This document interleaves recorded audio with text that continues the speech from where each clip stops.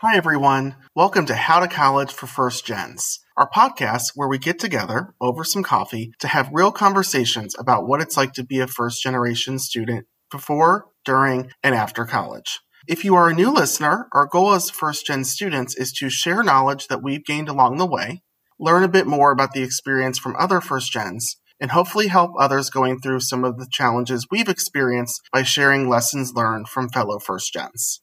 I'm Cody Daly, one of the show's co-hosts, a first-generation student living in Chicago, Illinois, whose job as a post-secondary counselor is to help and inspire the next generation of first-generation students.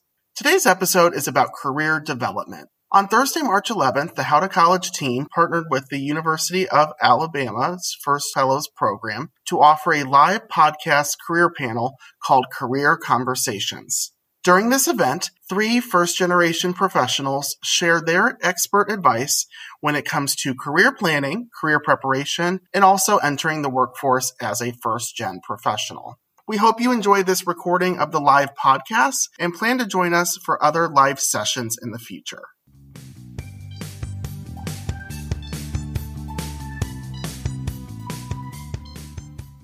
Welcome to tonight's live podcast career panel with the How to College First Gen podcast. We're super excited. The How to College First Gen podcast is a podcast that's goal is to democratize information for first generation students. Our team is completely comprised of first generation students, and we create episodes and share resources to help students in high school, college, and beyond with their educational journey. Tonight, we're super excited to have 3 amazing individuals on our panel for tonight's episode. We have Joe Testani, Dr. Gina DeRosier-Cook, and Yesenia Mejia. What we'll do is we will start with panelists' introductions. We will then do a segment on choosing a career. We will also then discuss using college to prepare for a career. And then lastly, we'll end with entering the workforce. And tonight's event could not be made possible without our partnership with the First Fellows organization at the University of Alabama.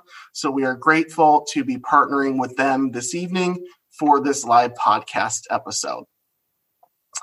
But I've done enough talking for now. So let's pass it along to our special guests. Guests, panelists, if you guys can introduce yourselves and talk about your personal background, your educational background, and your first generation journey, whatever you would like to share. And Joe, let's go ahead and start with you. Thanks, Cody. Great to be here tonight and looking forward to a great conversation and great discussion with everyone. Joe Testani, I work at the University of Rochester in upstate New York. And my main role or function is to help our students here at the university decide what they want to do with their careers, navigate their education, think about how to apply their careers to life after university. And I've been working in the career education space for 20 plus years at a variety of public and private universities around the country. I'm a first generation college student. Both my parents' families are immigrants from Italy, and I grew up in New York and I have 2 older siblings who went to college, but I was the first to go away to college and go sleep away, if you will, in college. And so it was a really interesting experience. I got my associate's degree first from community college, then received my bachelor's degree.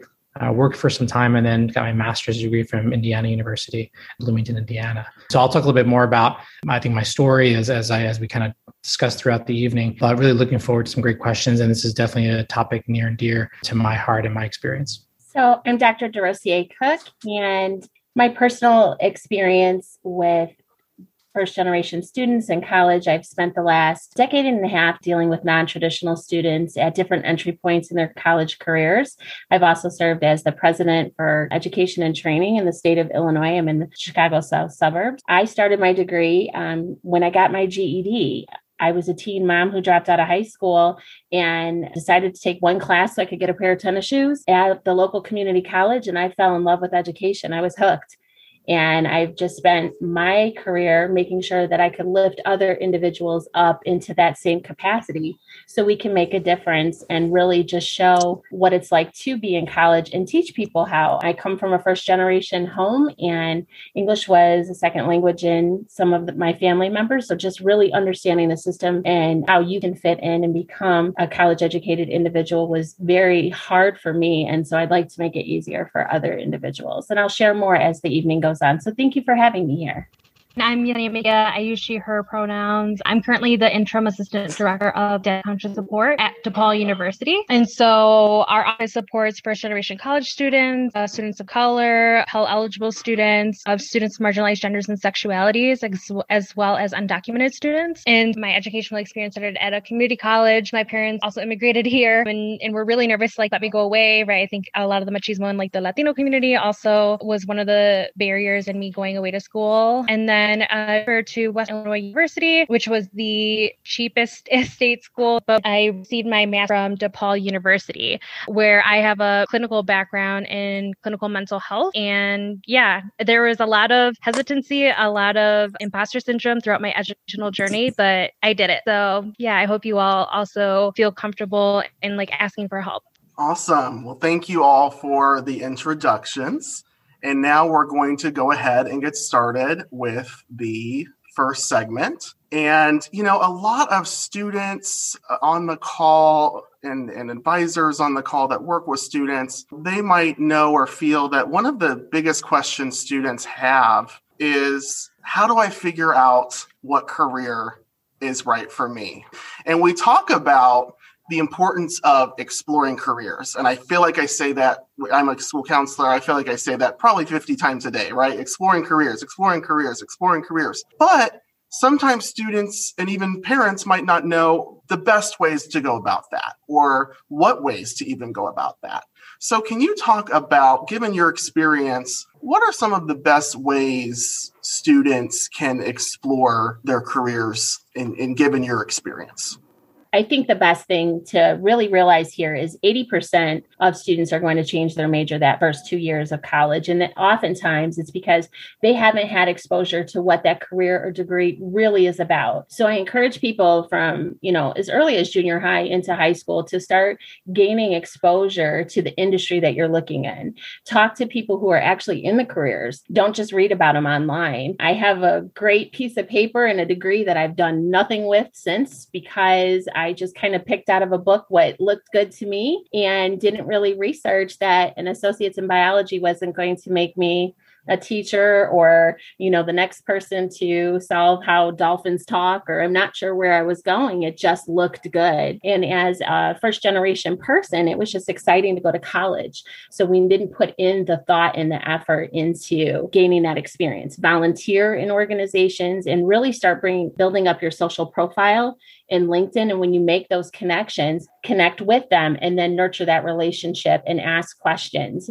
I think all of us that are in different industries are always open to talking with young people or people who are just kind of looking to see what, being in education is. I've had about 3 different careers in education in 15 years. So, you will experience that same thing in your industry. So really hit the floor running and start investigating what you do and how you want to get there. So I would also take some time looking at the local want ads online to see what's available in the community in which you are in. And that's the sustainable wage that you want to make.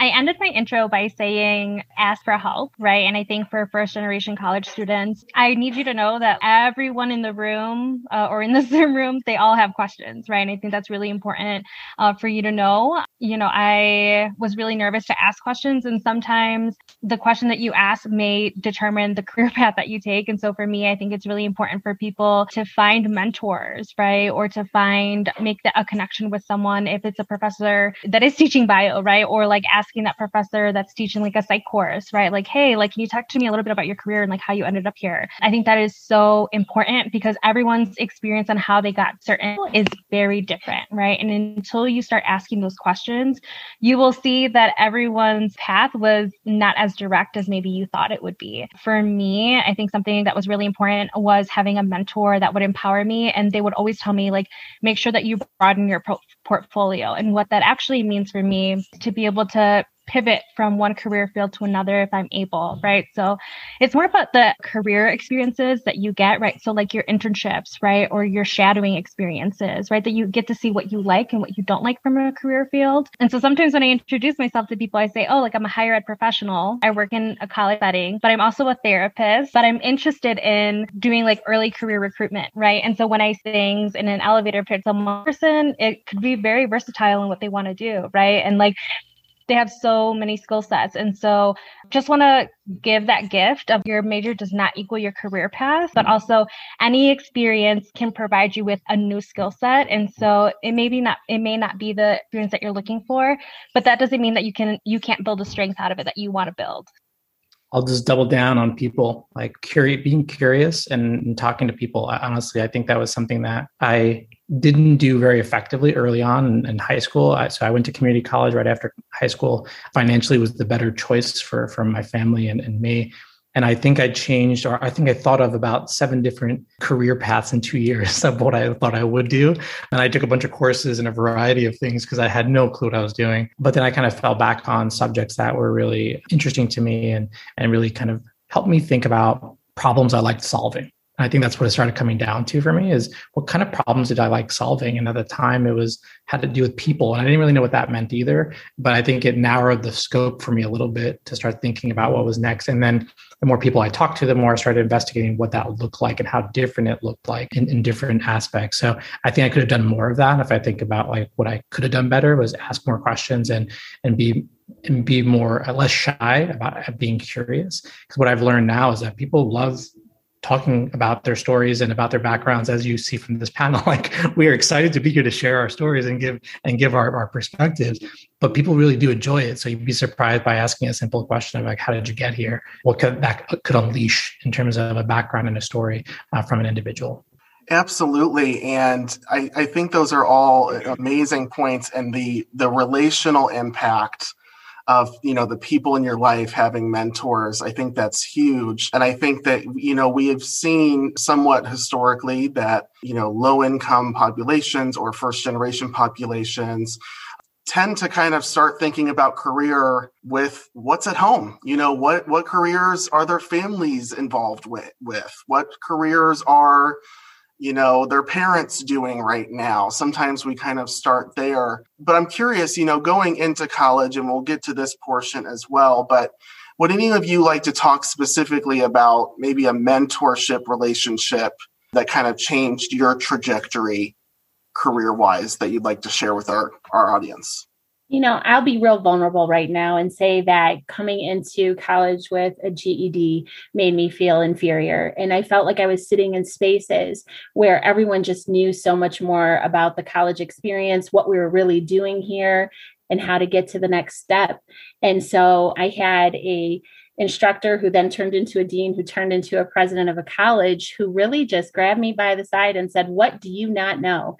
And it's hard to answer that question, because if you don't know what's available, you don't even know what you're looking for. So really getting involved with those first year experiences, the advising department, saying, I don't know what I don't know, and how can you help me? And is there a mentorship program? Because throughout my career, I've made that my goal to lift other women in situations like myself up and let them know that you can do that. So don't be afraid to raise your hand in that class or in that advisor or in that meeting and say that I'm just looking for someone to talk to. And sometimes mentorship can just happen organically. I think for me, the first, if I think about this mentorship kind of question, I think the first person I remember was actually a friend of mine that I was in class with. It was the same major as I was when I was at university getting my bachelor's degree.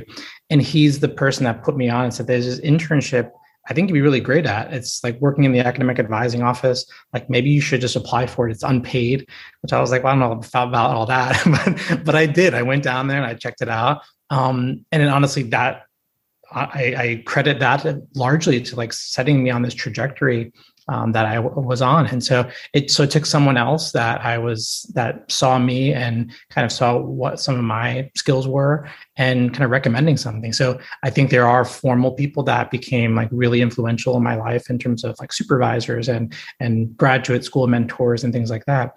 But I think it can be as simple as people that are looking out for you, people that you're friends with, people that know you and can maybe see those things. So sometimes just asking friends that you're close to what kinds of things they think you're good at, I think can be really interesting and insightful and really open up doors for you that you maybe didn't expect. And I think that was definitely the case for me.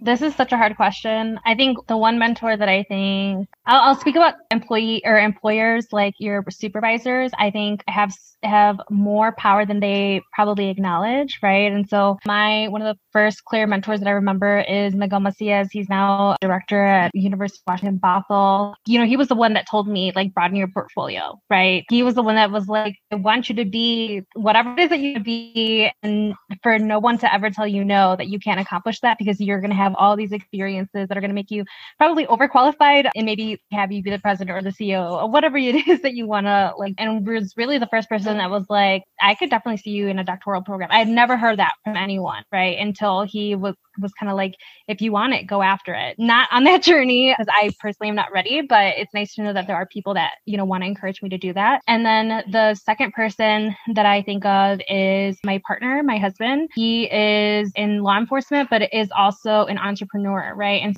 I know that it's possible for you to pave or to make something that maybe isn't accessible to you, right? Like you want to be the CEO of that company, but you don't want to like work up that ladder, right? Or like, there's other systems that play, start your own company, do your own thing. So that was really the reason that I went into a group practice because, I needed to see that it was okay to not have a like stable income, right? Something that my parents were really nervous about but to feel comfortable, right? Like making mistakes, right? Being okay with like setting goals. I think that's really important because sometimes we always talk about the things that are safe, right? But there's so many ways that you can get to whatever it is that you want and take non-traditional paths. And so for me, that was very empowering to hear that there is no like right way to get somewhere. Wow, so many gems to pick out from that.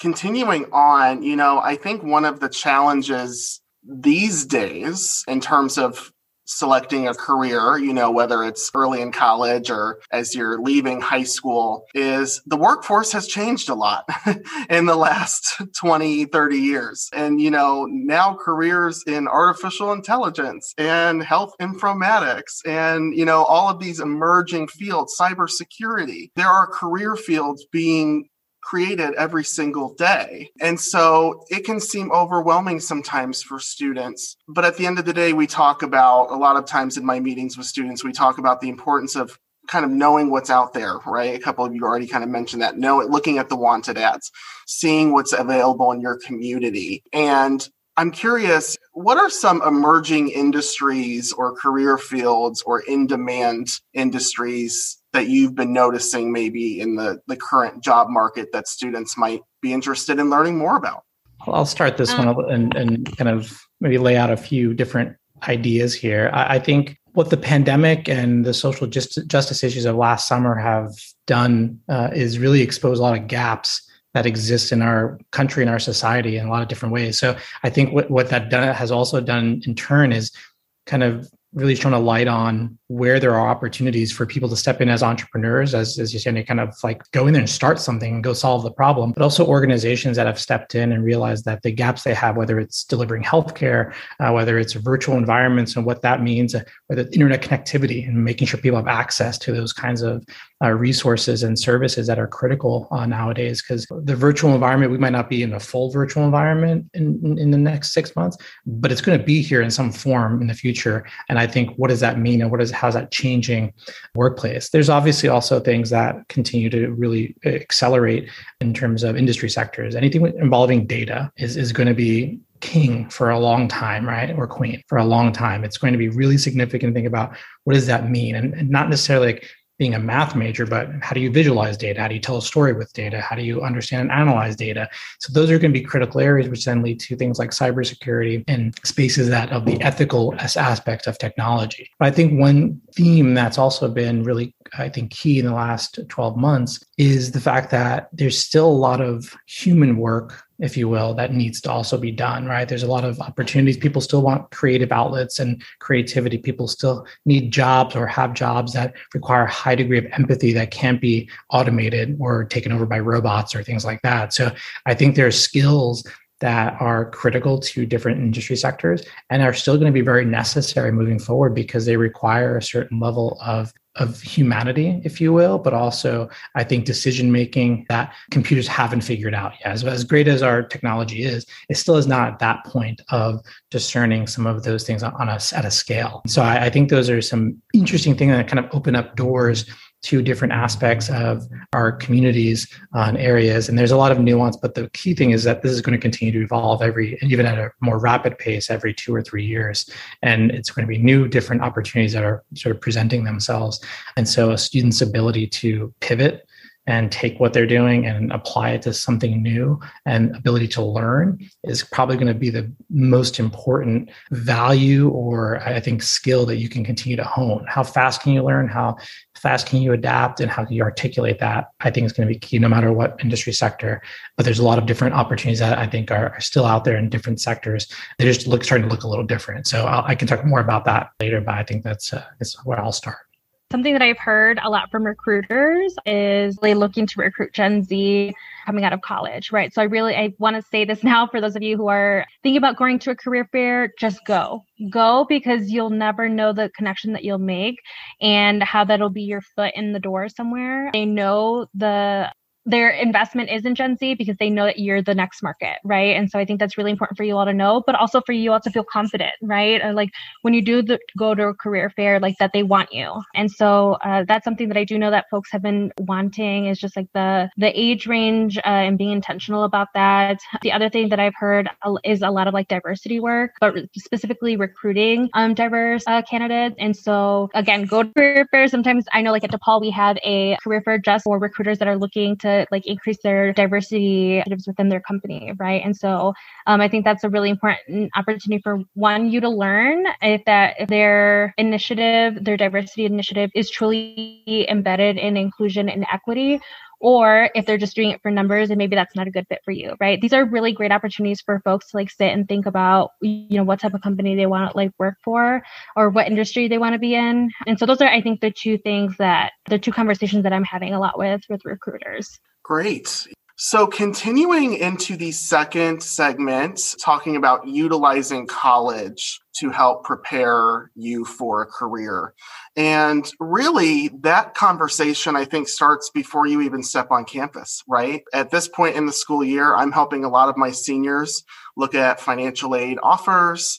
They're deciding between, sometimes several different schools and trying to determine what option may be best for them. But I'm curious, there's a really big emphasis these days, especially considering the rising cost of a college education, on the return on investment. Is this school going to get me to the place that I want to be? And so I'm curious, your experiences with return on investment, any tips you have for either students who are still in college or those deciding, maybe seniors deciding which college they want to go to, and how the importance of that strategy of the return on investment. I think it's really important for any seniors. I talk to my students about having a spreadsheet, right? Have a spreadsheet of every school that you've applied to, the cost that it costs to go there. What does your financial aid package look like? Some of you may not have even seen what your final package is until maybe like end of March, maybe April. Know that you have like deadline of like May 1st for some schools. And I think that's really important for you to like have all of the information before you make that decision. For me, I think I knew that I wanted to get a master's degree or go to graduate school. And so because of that, I was very conscious about my career path through my bachelor's. And so I think it's important for everyone to really think about like, what do I feel comfortable with? And also for you, if you are thinking about taking out loans, what does that actually mean? And looking at like salaries of whatever career that you're looking to go into, right? So let's say I'm like living in Chicago, right? But by the time I'm done with all of my school, maybe I'm going to have over $150,000 that would have gone straight to tuition, right? I think that's really important. That's a realistic number, right? With a master's. And so I think it's important for people to know that when I started my career path. I didn't know that that's what it was, right? But I think it's important now for people to really think about what that long-term plan, right? And to kind of like have all that information up front, because my parents were kind of like, I'm not co-signing on any loans, right? Which I respect them now for saying that, because I would have been $150,000 in debt. And then, the other reason that I brought up the entrepreneurial piece is because I really want to empower folks to know that you can work for yourself, right? Like you can really like make some really good money, like consulting or like picking up side projects if you're in marketing or data analytics, right? And it's important for you to know that your one degree and that you're only to be tied to a certain salary for the rest of your life. That can fluctuate hugely. I think that's really important for people to know. But also, if you're not comfortable with the price tag on a school, there are other ways for you to stand out as a candidate, right? So that can be research projects, that can be studying abroad, right? There are also so many scholarship opportunities for first-gen Pell eligible students of color, right? Like apply to scholarships, even when you're like a freshman, sophomore, junior, and senior, because I think there's so much emphasis on it as a high school student, but not as much of it when you are in college. And so know that those opportunities are also there for you. But yeah, if you're looking at a price tag, once you're like looking at that spreadsheet and it makes you feel uncomfortable, listen to that and yourself, is this doable? Is this something that I'm comfortable with? Because if you're not, you're going to be financially stressed. You may not be able to focus on school. You may lose a scholarship because you can't focus on academic. You're not academically able, right? But because there are things in your environment that are making it more stressful for you. And that is okay. But I don't want people to go through unnecessary stress. One thing that I would add to that too is college is not just the books and going to class. College is an experience, and you are paying for the college experience. So, really make sure that's the experience you want, not just what your friends want, not what your mom or aunt or uncle want, and, definitely not just your peer mates. Community college is a viable option for a lot of people. If you're going to be taking English 101 and Math 101 and the first couple of years of biology and psychology, things like that, do you need to go away? I walked away with my associate's degree not owing anyone a penny. I really wish I could have done that for the rest of my degrees, as I think that I'll be paying on them for the next 30 years. So that's another thing that you need to think about when you get that. A lot of students are like, oh, I just got my financial aid check. This is so great. And they go out and buy a TV. Well, by the time you pay that off, you could have bought 15 TVs. So really look at that package and see what you really need to have. I cannot stress this enough. Go out and apply for every scholarship. So many times people who are in charge of those come back to the institutions and say, we didn't have enough people that applied, or the people were not qualified that did apply. So really explore all those options and talk to people. You don't want to get $100,000 in debt to come out with a career that makes $35,000 a year to start out, because you're going to be upside down and you don't need that as your first experience. So just really make sure that it's the experience that you want, not that someone else wants. And is it coming with the right price tag? There's something in the chat box and it says, did you know you can appeal your financial aid? You can talk to them and they can definitely direct you in other forms or fashion for you to pay for school. I have a daughter who went back and she said, I can't come to school because unless you can get it down $3,000, and they found scholarships and opportunities for her, or working on campus, which also you can get experience at, that helped her through that process. So it's really important to know that what you see on paper, if you're not happy, speak up now, because you're stuck with it once you get in the door. And I can't stress the community college piece enough. That was the route I went. I had to stay at home and work on our family business right after I graduated high school, and working was important and I could stay close to home. And I was able to go and not pay anything for it for 2 years before transferring into a 4-year institution. So that was a really important piece for me. And it didn't derail my trajectory and sort of my advancing and getting degrees later on in my career path at all. If anything, it probably enhanced it to some degree. So I think there's a lot of nuance there in thinking about the types of institutions to look at. As you're looking at colleges, especially 4-year institutions, I would definitely find the academic advising career center people and find out, really ask them directly, how effective are you going to be to help connect me to people and opportunities? That's going to be, I'm simplifying, but I think that's what it starts to come down to. How can they help enhance your social capital, your networks as your institution? How can they also identify internships and other experiential learning opportunities for you to gain experience. What are they going to do to help you do that? Yes, a lot of that onus is on you, but a lot of institutions are doing more and more to help students navigate that. And you want to use that as one of your criteria in evaluating those institutions. And the last thing I'll say is about working on campus and either federal work study or campus jobs. I can't stress enough that those are opportunities to actually build your resume, gain very important skills, use those things to talk about, the beginning parts of your career. And I think oftentimes we kind of take whatever job is available as opposed to looking at jobs that might actually be interesting or aligned, because a lot of campus offices hire students to help them. And I think that's an opportunity to really use that as almost an internship or research experience in the first couple of years as you're continuing to explore and look at things. So if you're interested in marketing, go work in the marketing department. If you're interested in doing research, find a faculty member to work with. So there's different opportunities that often have financial options as well that could be great for learning. And so it's kind of working and earning and learning, as they say, kind of at the same time, and thinking of ways you can do that. I think those are some definitely things to keep in mind.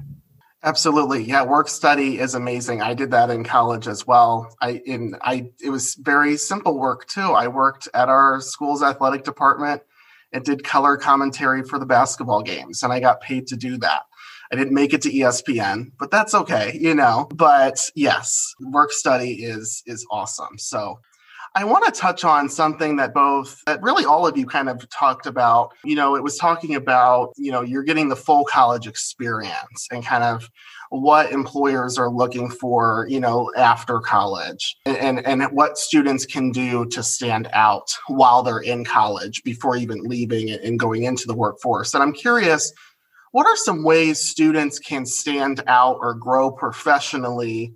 We're talking during college, freshman, sophomore, junior year, senior year, through various avenues, academics, networking, extracurriculars. What are some of the ways you think students can best utilize those channels? I am in a position that I hire people all year long. And I will tell you what entices me or what sets people aside is their experiential learning and being able to answer the question, what have you done besides school? Whether that is research, volunteering, advocacy. If I have a student who's sitting in front of me and they're talking about the fact that they've advocated for things, that they've went above and beyond their normal, typical college experience to get more experience in that area or to volunteer with an organization, that's someone that I feel is going to be more devoted in my position that I'm looking to fill. And so really it's about going through campus activities that can really bulk up your resume and connect you with the people that you need to be connected with in the right industries. If you're going for education, tutor. If you're going for marketing, do some pro bono work for a non-for-profit, or even just asking to shadow and then listing that out on your resume. There's so much that you guys are doing that you're not going to think is important, but really, LinkedIn and social media kind of is like a little playbook of what you've done the last 4 years. Put it out there. Let people like that. Set yourself aside from other applicants. And you're not going to do that by just going to school and getting straight A's and coming out with a degree, because your GPA is definitely not on your degree. It's all the things that you did in that experience that you're paying for that's going to matter when you get out. Yeah, I think the reality is that nobody asks me what my major is anymore, and nobody asks me what my GPA was anymore. Now that I'm 20 plus years out of college, And so I think the experience I did have, though, are still very relevant to the jump off point in grad school and undergrad and everything else like that. So I think those experiences I would very much say is critical. I think the other thing I would say that employers are looking for, that we're trying to help students, convey in their stories, is authenticity. I think the reality is how do you, thinking about this breadth versus depth. I think sometimes in high school, we kind of collect as much as possible in order to be the best candidate for college. Like I volunteered, I worked, I did this, I raised money and all these other things. And I think in college, we kind of start to think about repeating that same cycle. Like I do all those same things, and that's what employers are going to want. But it's not necessarily that. I think employers want to see that you can tell the story of the very specific examples of when you've enacted change, or you led a group, or you worked in a team, or whatever it might be that they're looking for skills wise. So that could come from the classroom experiences you have, but it also, I think, will come from all these other things you surround your academic experience with. And if you are one of those students that have to work a lot of hours, that's once again an opportunity for you to practice and hone those skills so that you can showcase those. But I think that the authenticity is key, because I think, I can't tell you the number of employers I said, I love talking to students that waited tables, that worked in retail, that do these things because it showed their hustle, showed their salesmanship, it shows whatever other skills that they were looking for. And I think those are sometimes overlooked, or we kind of lower them on the value of how important they are, but you gain really important things from those, and you're able to talk about them in very different ways because of how meaningful they were to you. So I think it's finding those opportunities and kind of investing energy in those things, whether it's gaming or sports or whatever it is. How can you talk about and tie it to skills and have meaning behind it that's very authentic to you? So I think that's what's standing out, because at some point in the recruiting process, everything levels out. All the GPAs are the same, all the majors are the same. So the people that are going to stand out from those are the ones that can really tell the story and connect those dots and translate that for the organization. I think that Joe touched on was having an on-campus job, right? Or something that'll kind of set up your resume. When you are talking to your supervisors at those jobs, let's say you're like a front desk assistant, right? Talking to your supervisor about what your goals are, right? And I think being able to say like, hey, I'm really interested in like marketing. Like, do you need help with marketing, right? That way you still get paid, but can also like develop a portfolio, right? Those, again, this is why I think asking for help or talking, building those relationships are so important, because if someone knows your work ethic and is willing to like help you out in that way, they're going to give you those opportunities, right? The other thing that I really want to share is that some of your universities like may have opportunities for unpaid internships for you to receive like a stipend or for you to receive like a scholarship through that. And so sometimes if you reach out to the Career Center or, anyone that's connected to like an internship program at your university, they may let you know that that's not always the case, but there may be, right, like a financial assistance for students who really can't afford to do an unpaid internship, but like I need the experience. They are very competitive, but I think if you are willing to invest in that kind of like upfront and do the work to get the scholarship, like it's completely worth it, because then that'll help you stand out against other candidates. So yeah, ask for help. And again, don't looking for a scholarship. I'll just add one other thing. Not everything has to be a massive commitment either. It's not like a full semester or a year. It could be a project that takes 2 weeks to do. And I think that's changed in this landscape, in this virtual environment has really changed that dynamic, that there's more and more really cool online tools to find virtual experiences, project-based work. There's a site called MindSumo that pays you to be like basically test out ideas and products. And it's just like, it's amazing. Like I had some students do it this year and they're like, so they paid me and I just gave them feedback. And I was like, whatever, do whatever you got to do to get the money. And I think it's fine, but it's experience that they could add then as well. So not everything has to be these longer, bigger commitments. And so I think it's finding those buckets and pockets of projects to start to add and build. And then that will sort of cascade into other opportunities as well. Absolutely. And, a word that you all have used a lot tonight has been experiential learning. And that's really a phrase that a lot of colleges are using these days, especially with their growing investment in career preparation. For the sake of time, can maybe one of you just share like a brief definition of what experiential learning is, and maybe share a couple of examples of what those types of opportunities look like? We have experiential learning, and it can be job shadowing. It can be internships. It can be externships, which are unpaid. It can be interviewing. It can be doing research and sitting on panels with different individuals in different arenas. I think that all of those things play a role in career success after college as well. And it would even help you prior to going to college by participating in some experiential learning. Awesome. Yeah. And I know a lot of high schools, our high school, for example, has added a career exploration and internship program that high school students can get involved with too. So And Cody, can I just add to that? When you're in an experiential experience, learning experience, it's kind of like an on-the-job interview to making references and resources that you can tap into later on in your career. So it's really important. And, speaking with those people and letting them know your situation. I was raising 5 kids while I was going to college. So letting them know that so they could curtail what they offered to me as far as experiences really helped me take advantage of that. If I had just went to the career services office, I don't know if I would have had that great success without kind of singing what my individual story and needs were in that arena. Absolutely. Yeah. I think that the relationships you make through experiential learning and also just the experiences of what was that experience like for me? I always tell my students, career is kind of like food. You don't know you don't like it until you try it, right? And so we really try to get students to not be afraid of taking those chances and those opportunities. So we've already touched on this a couple times this evening, but more specifically, just to close out this second segment pretty briefly, for students wanting to go beyond the bachelor's degree, for students wanting to seek advanced level degrees, what are some strategies or tips that you would offer to them during their undergraduate days in their undergraduate work? This is like a first gen space. And so I always think it's important for people to know about TRIO. TRIO provides career development for first generation Pell eligible students. I think that's really important because you will have someone holding your hand the entire way through up and, through you applying to go to the graduate school, right? And so you don't have to ever do any of this stuff alone. There are so many first gen programs, and I think that's really important for you to know. This is what they get paid to do, right? They get paid to get you into grad school. So ask who those people are when you get to your campus. Those are resource rich for first gen students nowadays. And if you're looking at a school institution that doesn't have that, look at a different one, because I think it's important because there's plenty of them out there that want to help students, first generation students, advance and continue down the track if that's the right fit for you in terms of advanced degrees.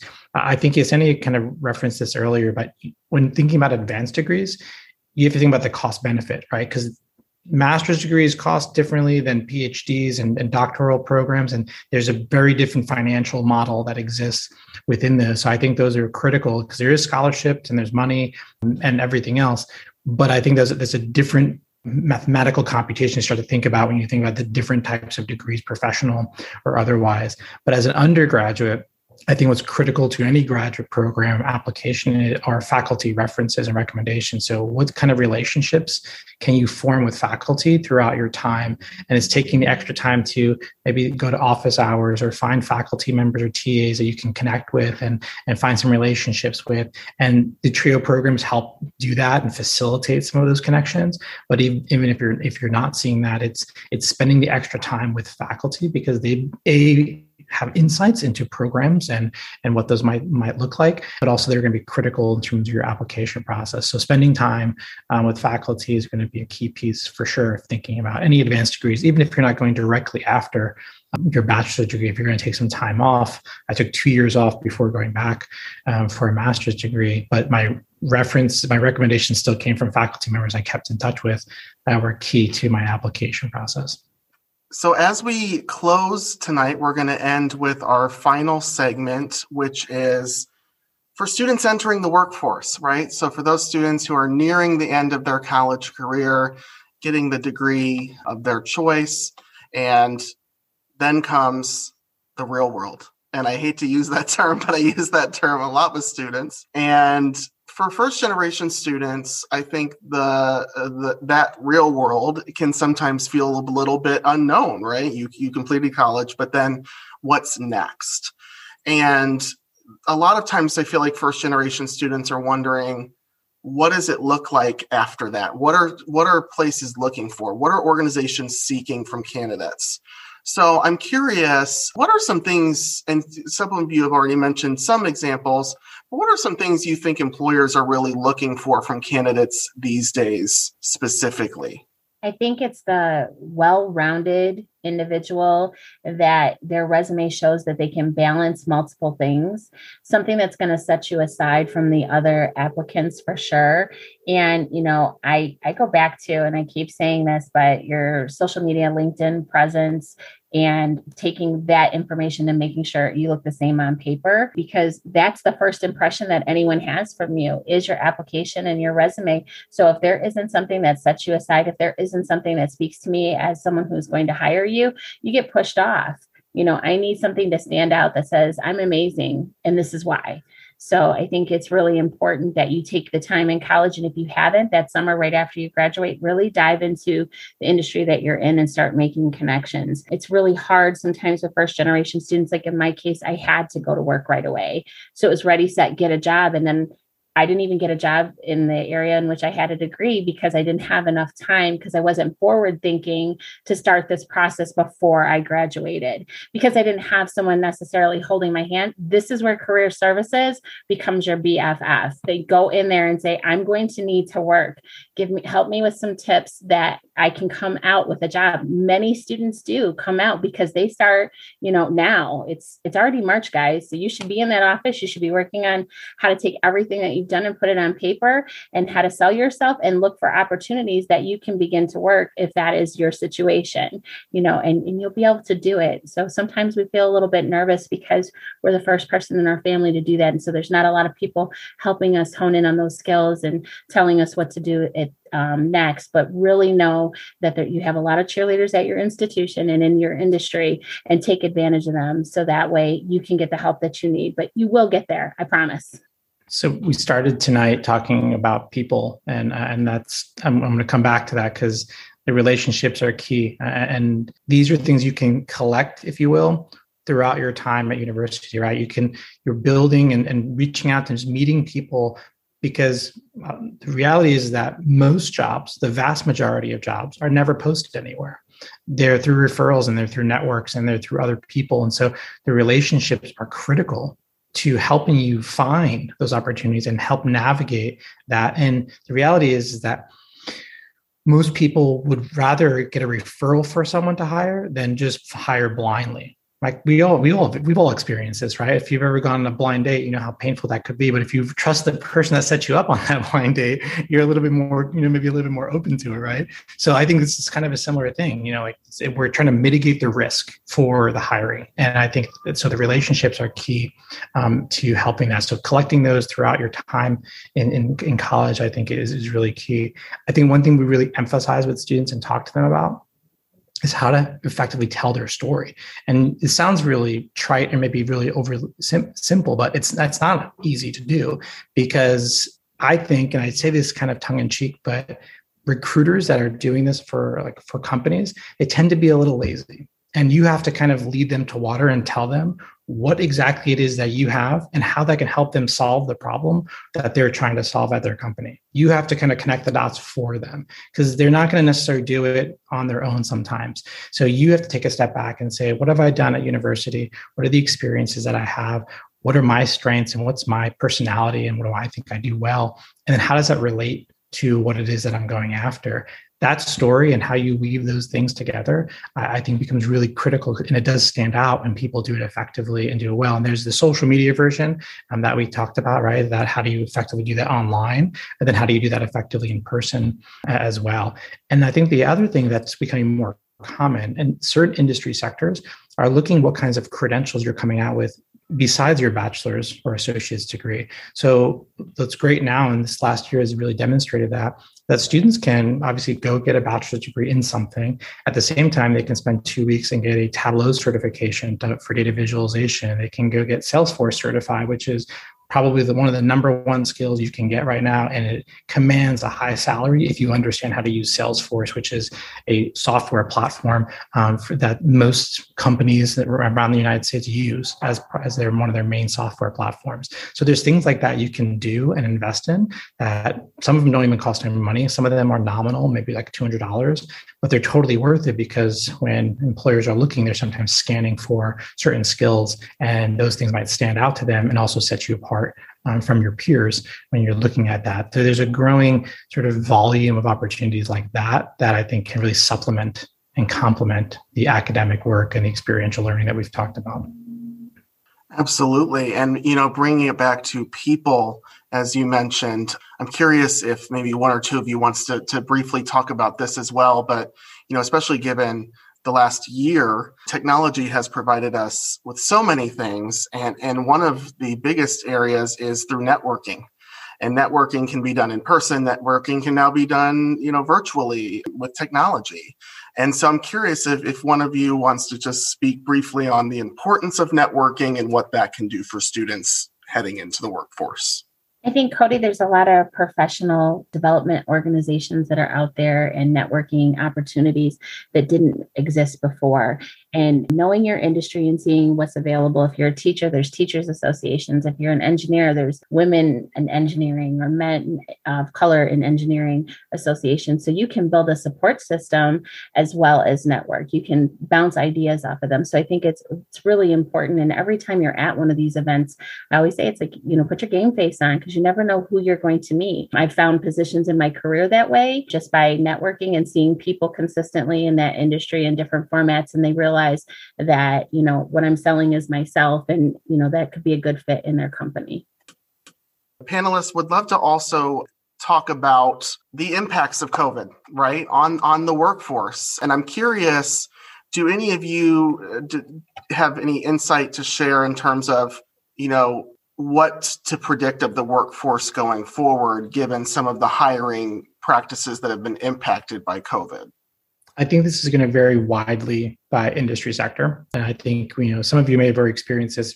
Some of you have maybe had part-time jobs in hospitality or restaurants, and exactly what I'm talking about and how damaging this pandemic has been to those part-time jobs. So I think different sectors, some sectors have not experienced any slowdown in hiring.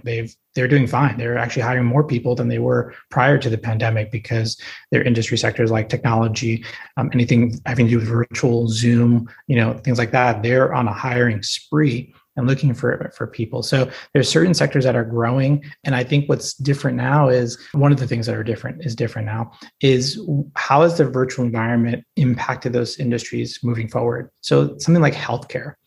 Many places were very reticent to do like telehealth before the pandemic, right? And now it was a necessity to have to do that. So how does that change the work that's being done? And how do you deliver healthcare in a virtual environment or telehealth to people that are desperately in need of that?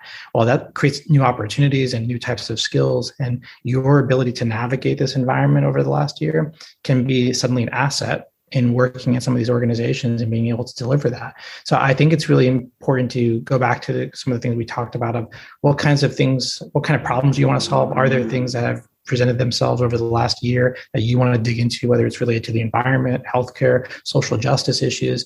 And then how do you do that both virtually and in person? Because this is not going away immediately, right? We're going to still feel the residual effects of this for many years to come. But I think there's some really interesting things. And I think it's riding the wave of that and paying attention and asking a lot of questions and staying curious, I think will help to navigate that and start to help you position yourself. Great. Yes, we will certainly be able to see some of the impacts that COVID's had, and some of their. I always try to think on the bright side of things. A lot of my students and colleagues know that, and so very curious to see all of the new opportunities that were kind of created through this situation. So, panelists, as we close tonight, first I just want to thank you again. So much great information shared.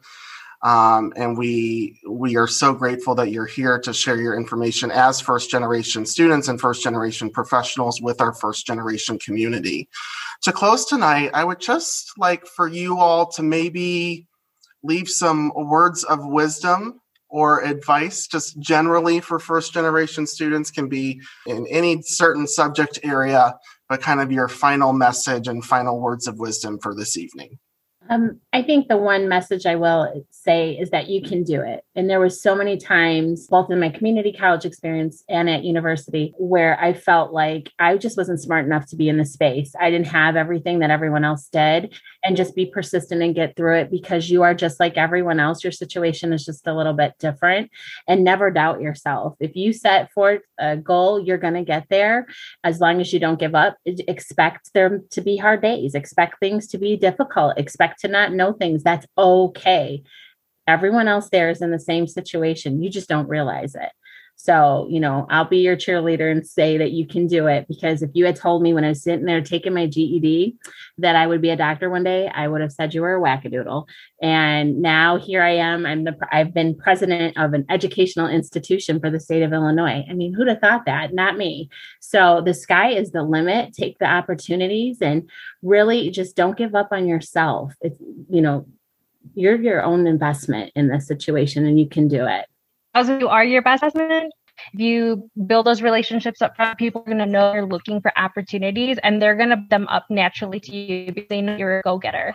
I agree with both of those parting thoughts. I think what I would add is find a really good support system and really create one. I think it's so important. I think we've talked about that in part of people around us, whether they're mentors or partners or whatever it might be, but finding a good group of people to help you and so you can lean on when you're going through a lot of these things or kind of having those moments. I think it's critical. It was critical for me and throughout my academic experience and work experience, frankly. I think that's really important. And the other thing is continue to be curious.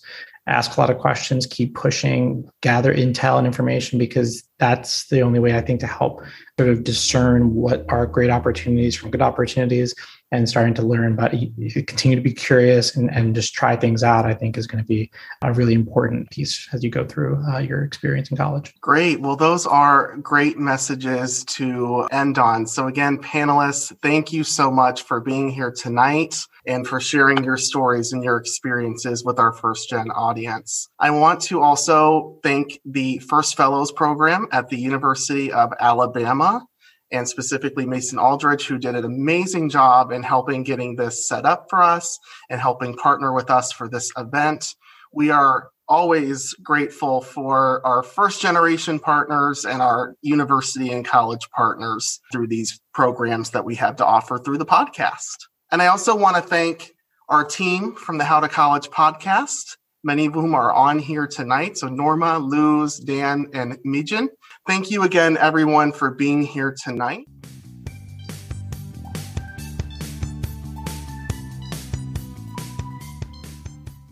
Thanks again to today's guests, Joe Testani, Yesenia Mejia, and Dr. Gina DeRosier Cook for sharing their expert advice as first-generation professionals with our first-generation audience.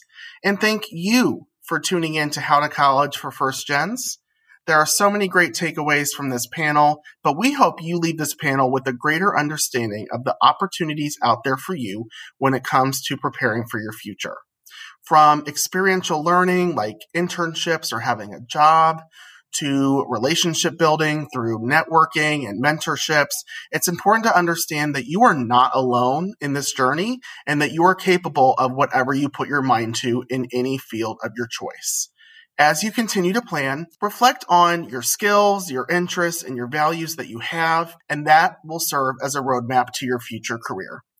We hope you found today's episode to be helpful. As always, you can find us online at howtocollegefirstgen.org. If you have any questions or feedback, as we want to hear what you think, what you're struggling with, and how we can help. If you prefer to reach us on social media, you can find us at howtocollegefirstgen on Instagram and Facebook, and HTC First Gen on Twitter. Remember, you are not alone in this journey. Until next time.